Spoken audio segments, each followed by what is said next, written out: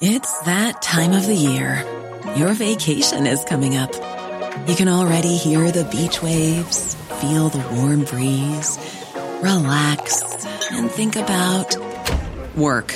You really, really want it all to work out while you're away. Monday.com gives you and the team that peace of mind. When all work is on one platform and everyone's in sync, things just flow. Wherever you are, tap the banner to go to Monday.com. There's never been a faster or easier way to start your weight loss journey than with PlushCare.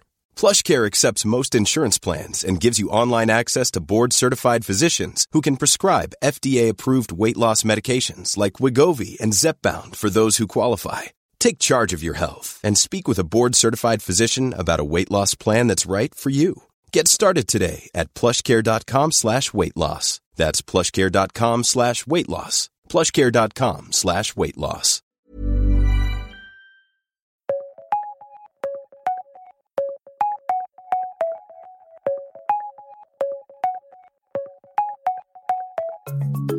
Welcome to the World in 10 podcast, bringing you the big news stories of the day, explained and analysed by The Times of London.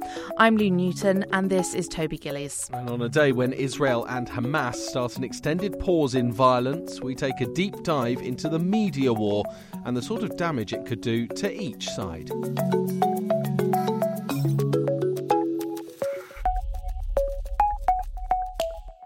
It's the first of the extra 2 days negotiated beyond the initial 4-day agreement for Israeli hostages to be released in exchange for a ceasefire and Palestinian prisoners being freed.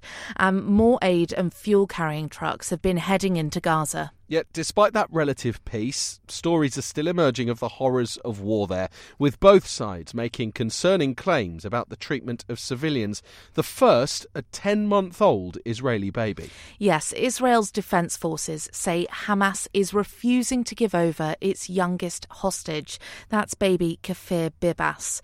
They think the terror group plans to use him and his 4-year-old brother Ariel, who was also kidnapped on October 7th, as a human shield when the fighting resumes. Qatari officials say Hamas told them it's actually lost control, that's their words, of a sizable number of hostages, 40 in fact. By that, it means they've handed them to other groups.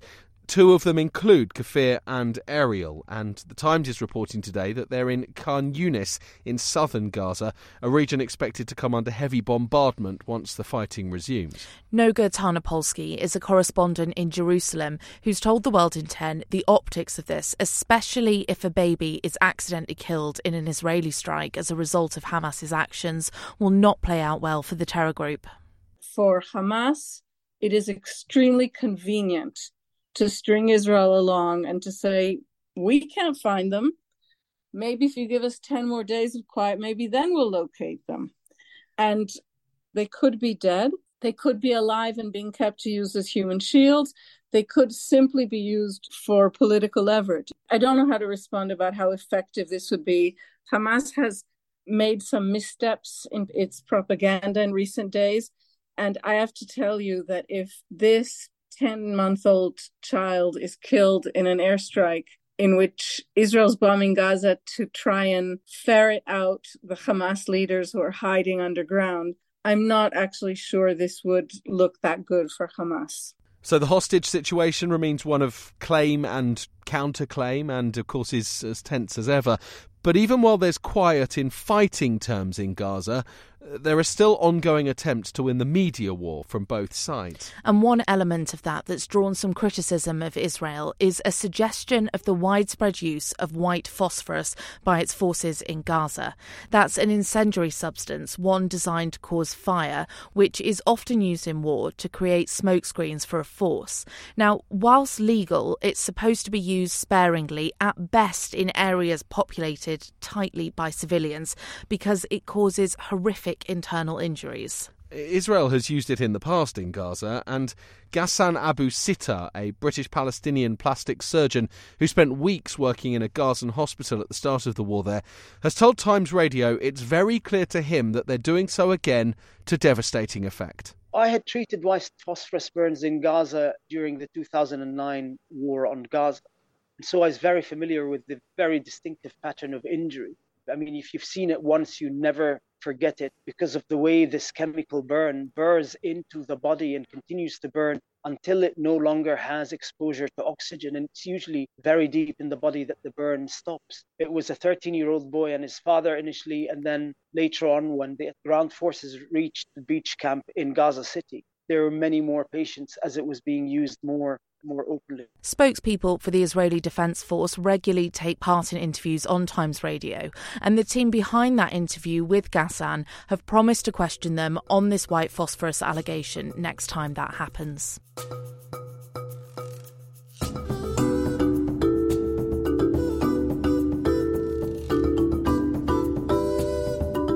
Now to what might be a hugely significant moment in battling the emissions of one of the world's most polluting industries, air travel. Because a flight using only a new eco-fuel is on its way from the UK to the US as we record. Yes, the Boeing 787 test flight took off from Heathrow and will land in New York. And it's distinctly possible that the fuel it's running from once deep-fried something like your last donut, maybe. Yeah, someone who knows all the details of how this works and what it means for the industry is the Times' transport correspondent, Ben Clapworthy. This flight is operating using 100% sustainable aviation fuel, which is a lower carbon intensity fuel that can be produced from renewable food stocks such as waste vegetable oils, fats and greases. Research independent from the airline industry has found that it can reduce CO2 emissions by about 70% when fully replacing traditional kerosene jet fuel. Technically, it's better for the environment. It's reusing waste, but what we are seeing is that this is a very baby industry at the moment. It only represents around 0.1% of aviation fuel globally. There's strong criticism in some quarters that this is too little, too late. But the aviation industry reckons it's a big moment that shows there can be a greener way to fly.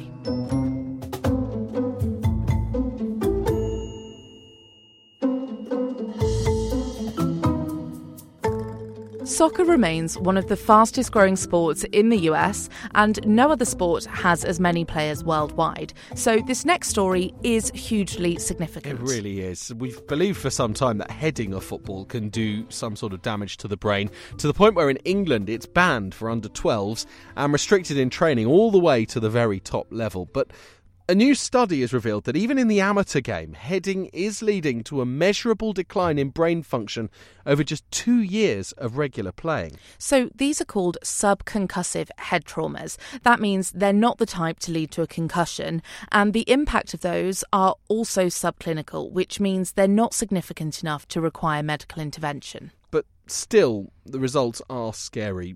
Those tested showed changes in their brain microstructure after 2 years of regular heading. That's about 44 times every 2 weeks for men and just 15 times for women. That was similar to people who have had what scientists called mild traumatic brain injuries. Kaya Burgess is the Times' science reporter. One of the better analogies for this is looking at boxing. Of course, people are being literally punched in the face and punched around the head.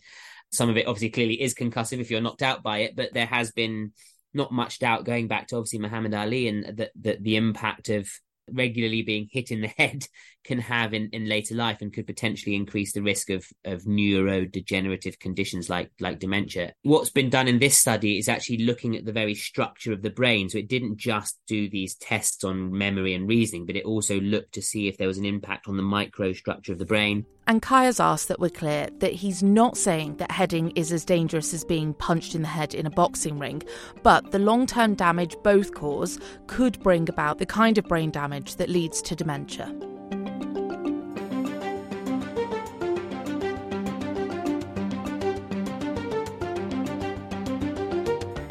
Now, here's some news I just never thought we'd hear. Apparently, man flu is real. Yes, finally acknowledgement. So Jenna Hope is a nutritionist who's studied human nutrition extensively and has done a deep dive into this. Apparently, the female immune system is actually stronger than a man's. So men and women both have the same sex hormones, estrogen, progesterone and testosterone. But women have more estrogen and progesterone, which Jenna says can increase the efficiency of a person's immune cells. And then men have more testosterone, which plays a role in the suppression of the immune system. So what does it lead to?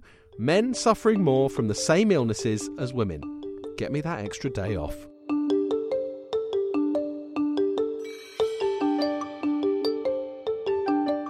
Toby, I'm hearing so much about Omid Scobie's new book that we have to talk about it. It's called Endgame, Inside the Royal Family and the Monarchy's Fight for Survival, and it's full of all sorts of claims about the royal family. Now, they're not very positive things, which may not be surprising given Scobie's reputation as Harry and Meghan's mouthpiece, although he does deny that. In this book, he claims that King Charles had a message circulated to the royal family not to trust Prince Harry after his book Spare was published in January, and that he referred to him as that fool. Then he says that Prince William is power-hungry and cold, and he says he's desperate to be king. It then goes into a whole thing with Kate, the Princess of Wales, and says that she sees Meghan as a rival, and then suggests that at one time Kate tried to emulate Meghan. There's so much to unpack from it. We don't have the time. In fact, that is all the time we have for today. Thanks for taking 10 minutes to stay on top of the world with the help of the Times of London. See you tomorrow.